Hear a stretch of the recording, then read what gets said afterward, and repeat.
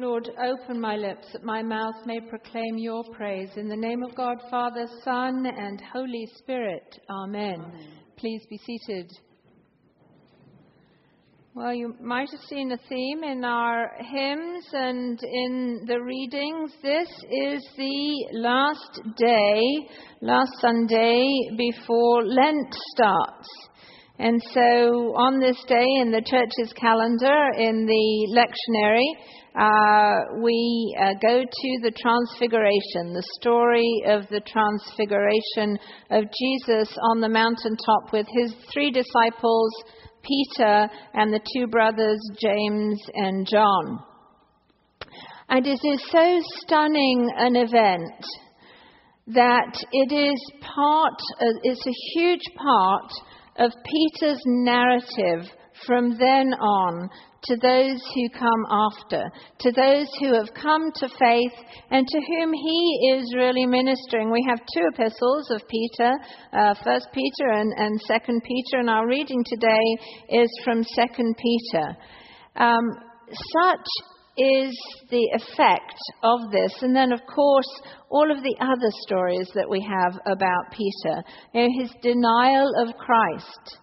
And then being there, seeing the resurrected Lord, but seeing the crucifixion, and then encountering the risen Lord.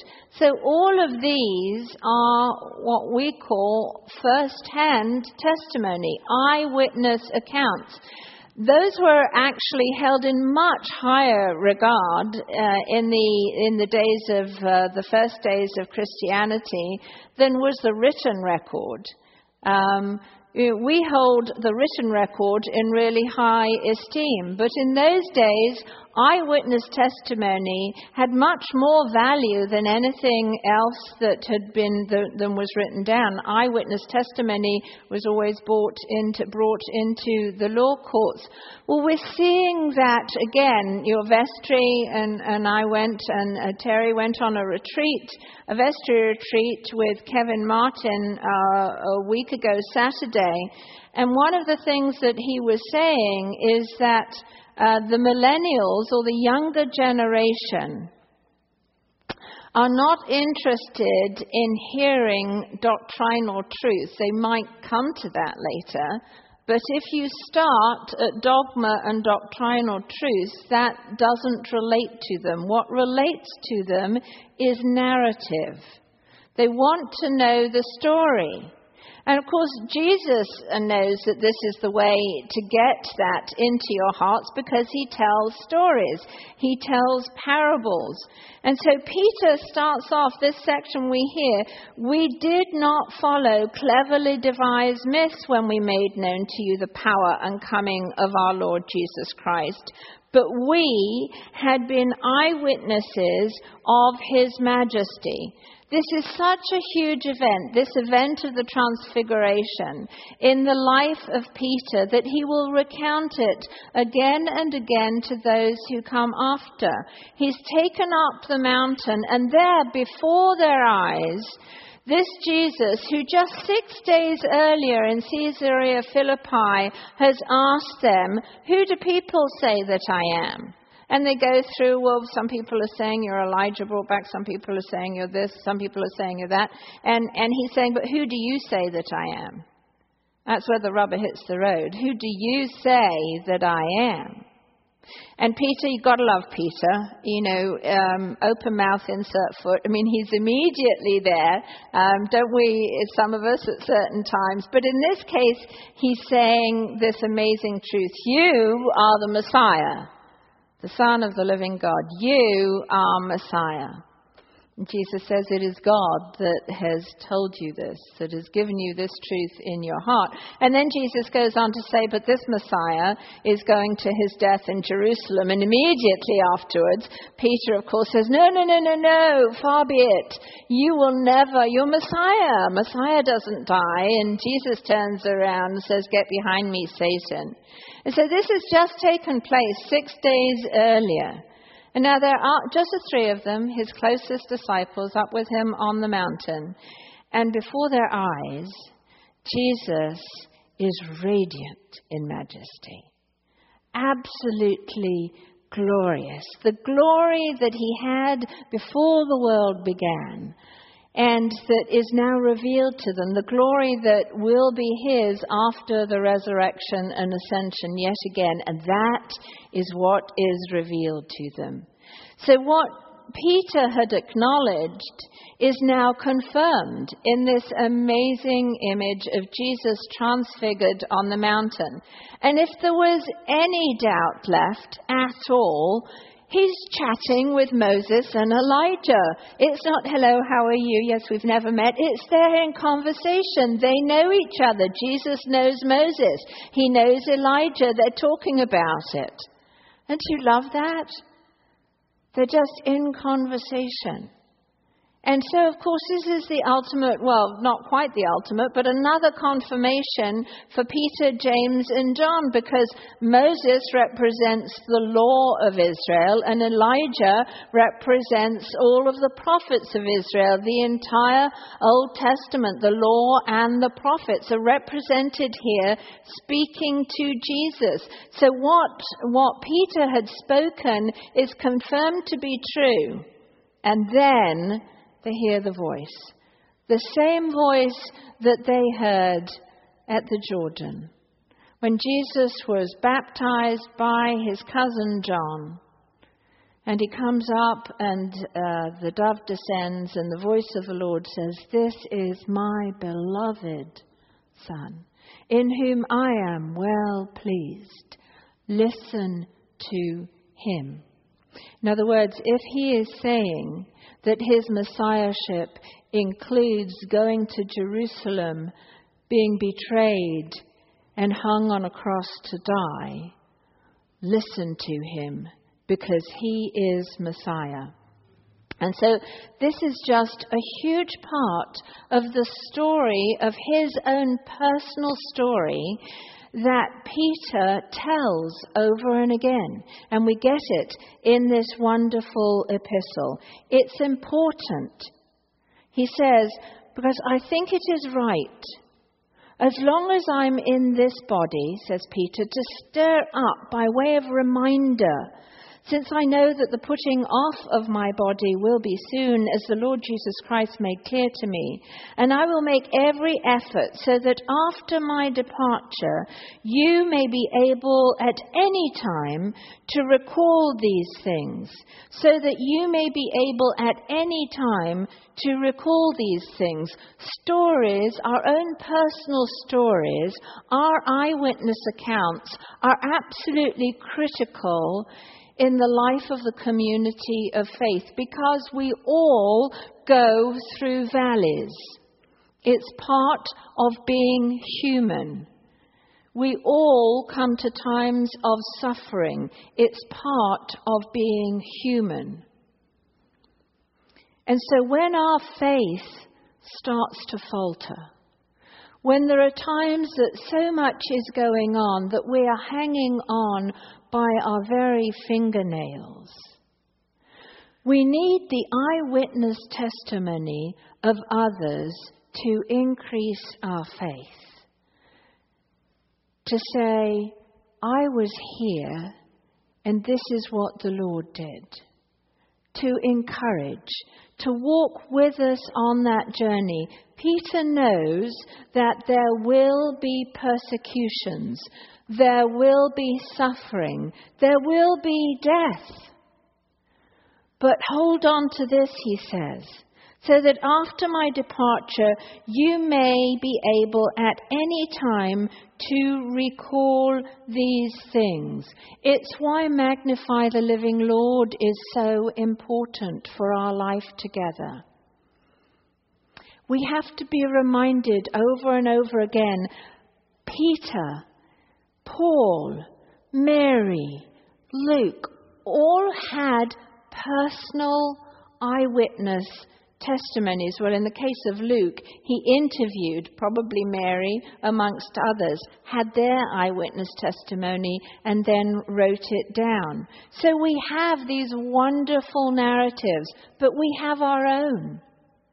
We have our own narratives of the Lord Jesus Christ in our lives. He says in 1 Peter, always be prepared to make a defense to anyone who asks you for a reason for the hope that is in you, yet do it with gentleness and respect. Are you ready to give an account of the hope that is within you if you are asked? Because this generation is not going to want to know pure doctrine. It will come. If we say to them, well, Jesus died for you on a cross and your sins are forgiven you, and therefore you will be, if you accept Jesus, your sins are forgiven and you will live with him in eternity, that's all well and good. But how does that affect you? How has that affected you? Are you able to give an account of the hope that is within you? Have you written out your spiritual autobiography? Can you give it in 10 minutes?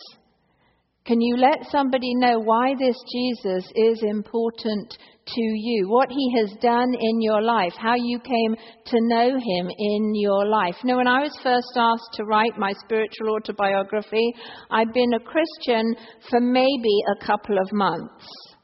I was 33. I was 33 when I came to the Lord. And I was really put out. I go, all of these people, they've been Christians forever. I'm going to have 2 paragraphs, if that, maybe 2 sentences that I can write about my spiritual autobiography. I've just come to know the Lord. What are you asking me to do? This is really embarrassing. So I went away and I didn't even know how to pray at that point in time. I went away and I started to, and he said, just think of your life in stepping stones of your life. So I went back and I thought about these things, and several hours later, I had 40 pages. See, in my newness to Christianity, I thought that my story was starting then. And I realized that my story had started from my conception. My story with Christ had started right at my conception. And, I now know that it was the Lord who took me back. I wasn't raised in a Christian family. Both of my parents had been baptized, but my father had fought in the war, and my mother lived in Liverpool, which is the center of shipbuilding in the UK during the war, and so was bombed. She had houses explode either side of her. Whenever the German bombers would come up, they'd go into an Anderson shelter in the garden. I can remember that Anderson shelter as a child when I went to visit my grandmother in Liverpool, and honestly, it provided no shelter at all. It was 4 concrete steps down into a hole in the garden with a corrugated roof over it, and then some grass over it. A bomb hits in there and it's gone. So that's what they lived through. And so they didn't ever go to church. And when my grandmother asked that I be baptized, my mother said, that would be hypocritical since I don't believe in any of that stuff. So no, we're not having her baptized. And so the only time they go into church, if there was a flower festival in one of the local churches, they did go then. And they did actually watch Songs of Praise on TV, which is a British show every Sunday from all of the different, they both liked the music and everything. The story of their coming to faith is a whole other story. But at that point in time, so I was not baptized, not taken to church as a youngster. And in my elementary school, some of you have heard this, some of you have hadn't, so forgive me those of you who've heard this story before. But elementary school, and I'm put in a state school, normal, coeducational school, not a private school, public school. And I'm so unhappy. I'm really shy as a child, very, very shy, no self-confidence whatsoever. And when they would ask me to read out loud, all of these letters would just start jumping over the page at me. So I didn't know where anything was. I couldn't read out loud. I couldn't even determine what the words were to read. And that was something that you had to do in English schools back then. And so I would cry going to school. I would cry when I was picked up from school. I would cry in the evening at the thought of having to go to school the next morning. And I would cry again in the morning. And finally, my mom and dad took pity on me and said, okay, there are 2 private schools in town. One is a Roman Catholic girls' convent, and the other one is a Church of England girls' school, both all girls' schools. Which do you want to go to? Have no idea, except in hindsight, yes, thank you, Lord. The first one I chose was the Roman Catholic convent. I didn't know anybody there, didn't know anybody at either of them, but I just, maybe it was the uniform I prefer. I had no idea.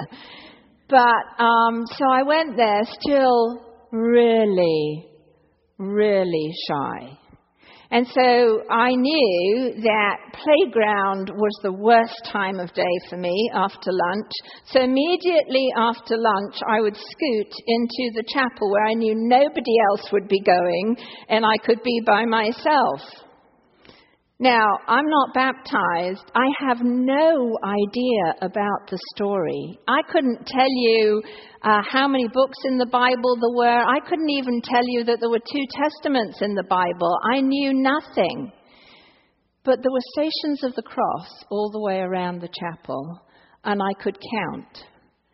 And there was no story underneath there, but the wood carvings themselves told the story. And so every day I would walk, and there was holy water in there, and the smell of the wax candles, and the smell of the flowers and statuary, and I would walk those stations. And by the time I got to the end, I'd be in tears. And I didn't know. I mean, I knew the name, but I didn't know he'd done that for me. But I just would walk the stations. And that was how he drew me first to him. That was the first. But I couldn't stay there. After 2 years at 11, since I wasn't baptized, I wasn't a Roman Catholic, I couldn't stay on for upper school. And so then I went to the Church of England school. All of my peers were baptized, and then they started to go to confirmation classes, and we were associated. It was St. Albans in England, and it's the old Roman town of Verulamium, and St. Alban was the first British martyr. So there's this huge abbey church, and the school is associated with the abbey church. It's the longest nave of any abbey cathedral in the UK. And so we would go and sing there. The girls' school was associated. We sang with the boys' school anyway. And all of my friends are now able to go up and receive communion. And I can't. How am I going to get myself baptized? How am I going to get myself confirmed? And so I'd be sat in the pew with the deepest longing in my heart to be able to go up and receive communion. I can't tell you why, except God had placed that desire in my heart, and I didn't know how to do it. And so I left school, went to work in Paris, kind of go and visit around in the different churches, Notre Dame, Sacré-Cœur, or the Basilica churches, and just think, well, I don't know, how can I get myself baptized and confirmed? Back then it wasn't, you just didn't think and didn't know. And so fast forward, Pat and I met in Madrid. We were married. I wanted to be married in a church, not baptized, not confirmed, not going to church, living in Paris, not in the UK, but had a friend who knew a rector down in Cornwall who said, yeah, we can change things around a little bit so that we can marry you in the church. No Eucharist. Pat had been baptized, by the way. He was baptized and confirmed in the Episcopal Church up in Massachusetts. I wanted to be married in the church, and I was able to do that through the grace of God. Do you see God's hand on all of the time? All of the time. That's where the story took me back to. You see, I thought it just started when I said yes, but this is where his hand had been all the way along the time. I wanted to be married in a church. We were married in a church. Fast forward, Georgie is 3, Katerina is 1, and we're living in Miami. And the Lord sends a friend to me in the neighborhood who has traveled, who has moved so many times that her way of getting centered in a place is going to the local Episcopal church. And so I didn't know Episcopalian from Presbyterian, from Baptist, from Roman Catholic. I knew nothing. I didn't know the Bible. I knew nothing. Nothing. Except a yearning. And she kept inviting me to go to church. And I remembered the chapel, and I remembered the abbey, and I remembered this yearning to be able to receive communion. And it all swelled back up in me again. I'm thinking, I certainly can't go into any church because I'm not baptized and I'm not confirmed and I haven't been in a church. And they're all going to think I'm a complete pagan. And what are you doing coming in here? But she kept inviting, gentle. Like Peter says, always be ready to give an account of the hope that is within you, yet do it gently. And she gently would invite me. And finally, okay, I know enough that I know Easter has normally twice the number of people in the pews than a regular Sunday. And maybe they won't recognize that I'm a stranger. And maybe they won't even see me in the middle of that. And so I went along. And I tell you, it was like these huge arms just held me, and I was home.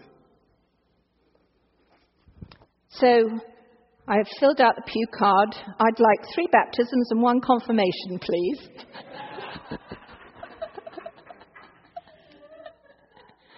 So the vicar calls up straight away. The rector, oh, hello, we've got 3 baptisms and 1 confirmation. Love to come and see you. That's a whole other story about his visit to the house. And it involves our son saying some words that he'd never said before. But anyway, another story. I thought for sure we were never going to be invited back to the church. But so we said the date was set. It was Pentecost. And I went to the rector and I said, do we have any classes? No. You went to a Church of England school. You don't need any classes. You'll be fine. I go, well, no, I really would like some classes. Well, what am I supposed to say? What am I supposed to believe? What am I supposed to do? No, you'll be fine. Just follow it along in the prayer book. So we get there. 3 baptisms, 1 confirmation, and Jimmy Duncan is the bishop, and he starts out, and we're at 6s and 7s. Nobody knows where they are in the prayer book, and we get about 3 sentences down. He says, I think we're going to start this all over again. We haven't had any preparation for this, have we, looking at the rector? And he's kind of a bit sheep-faced at this point in time. So I'm baptized and confirmed, and I get to receive communion for the first time. What an amazing blessing that is. I still don't know anything. I know nothing. I've made these vows. I don't know anything.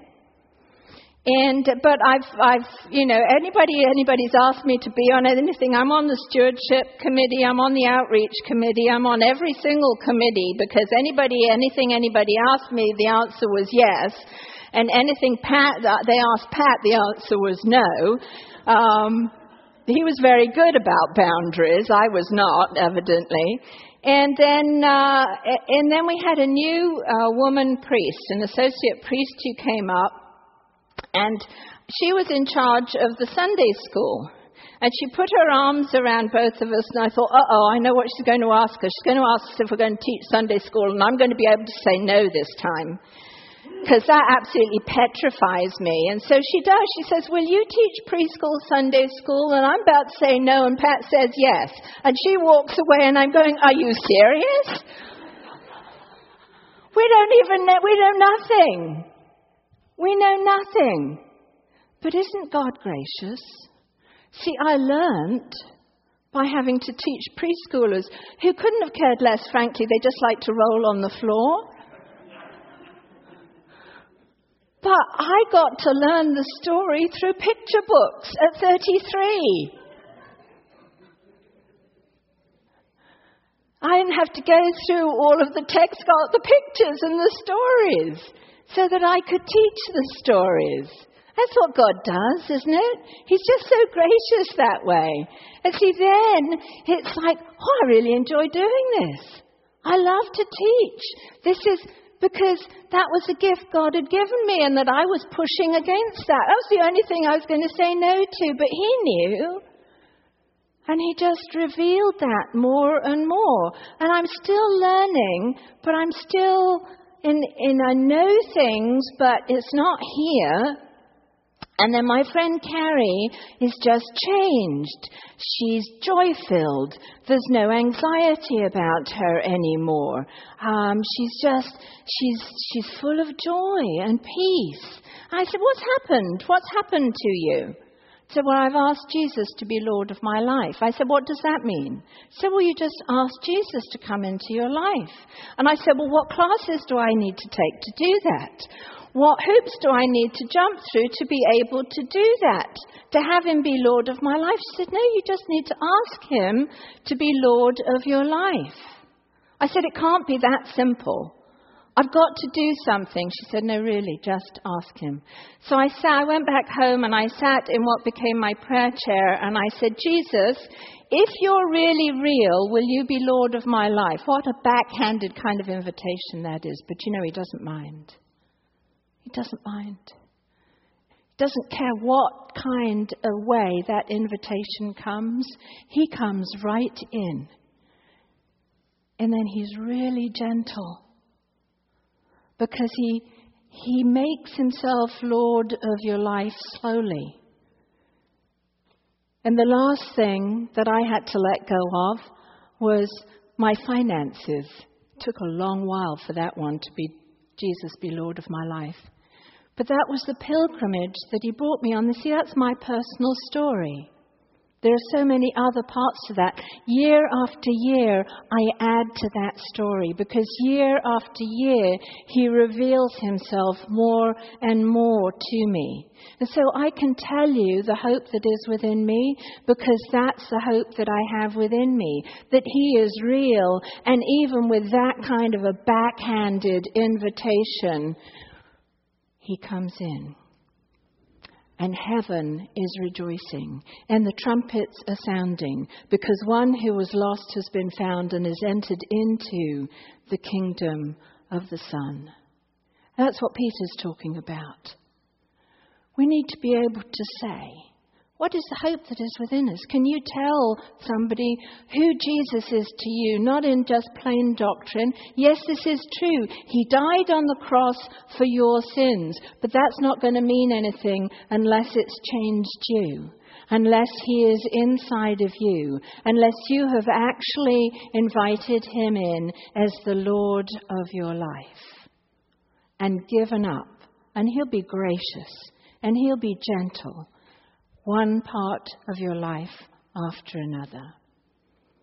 So I invite you during this season of Lent to go. You might think you've just got a sentence or two, but write out where God has been. Ask Him to open the eyes of your heart to see every single instance of where His hand has been on your life from the very beginning. I would be really blessed to read it. And if you have some that you feel you can share, give them to Joy for Magnify the Living Lord. Because when we walk through the valley, when we go through suffering, it's really important to hear somebody else's story. In the name of God, Father, Son, and Holy Spirit.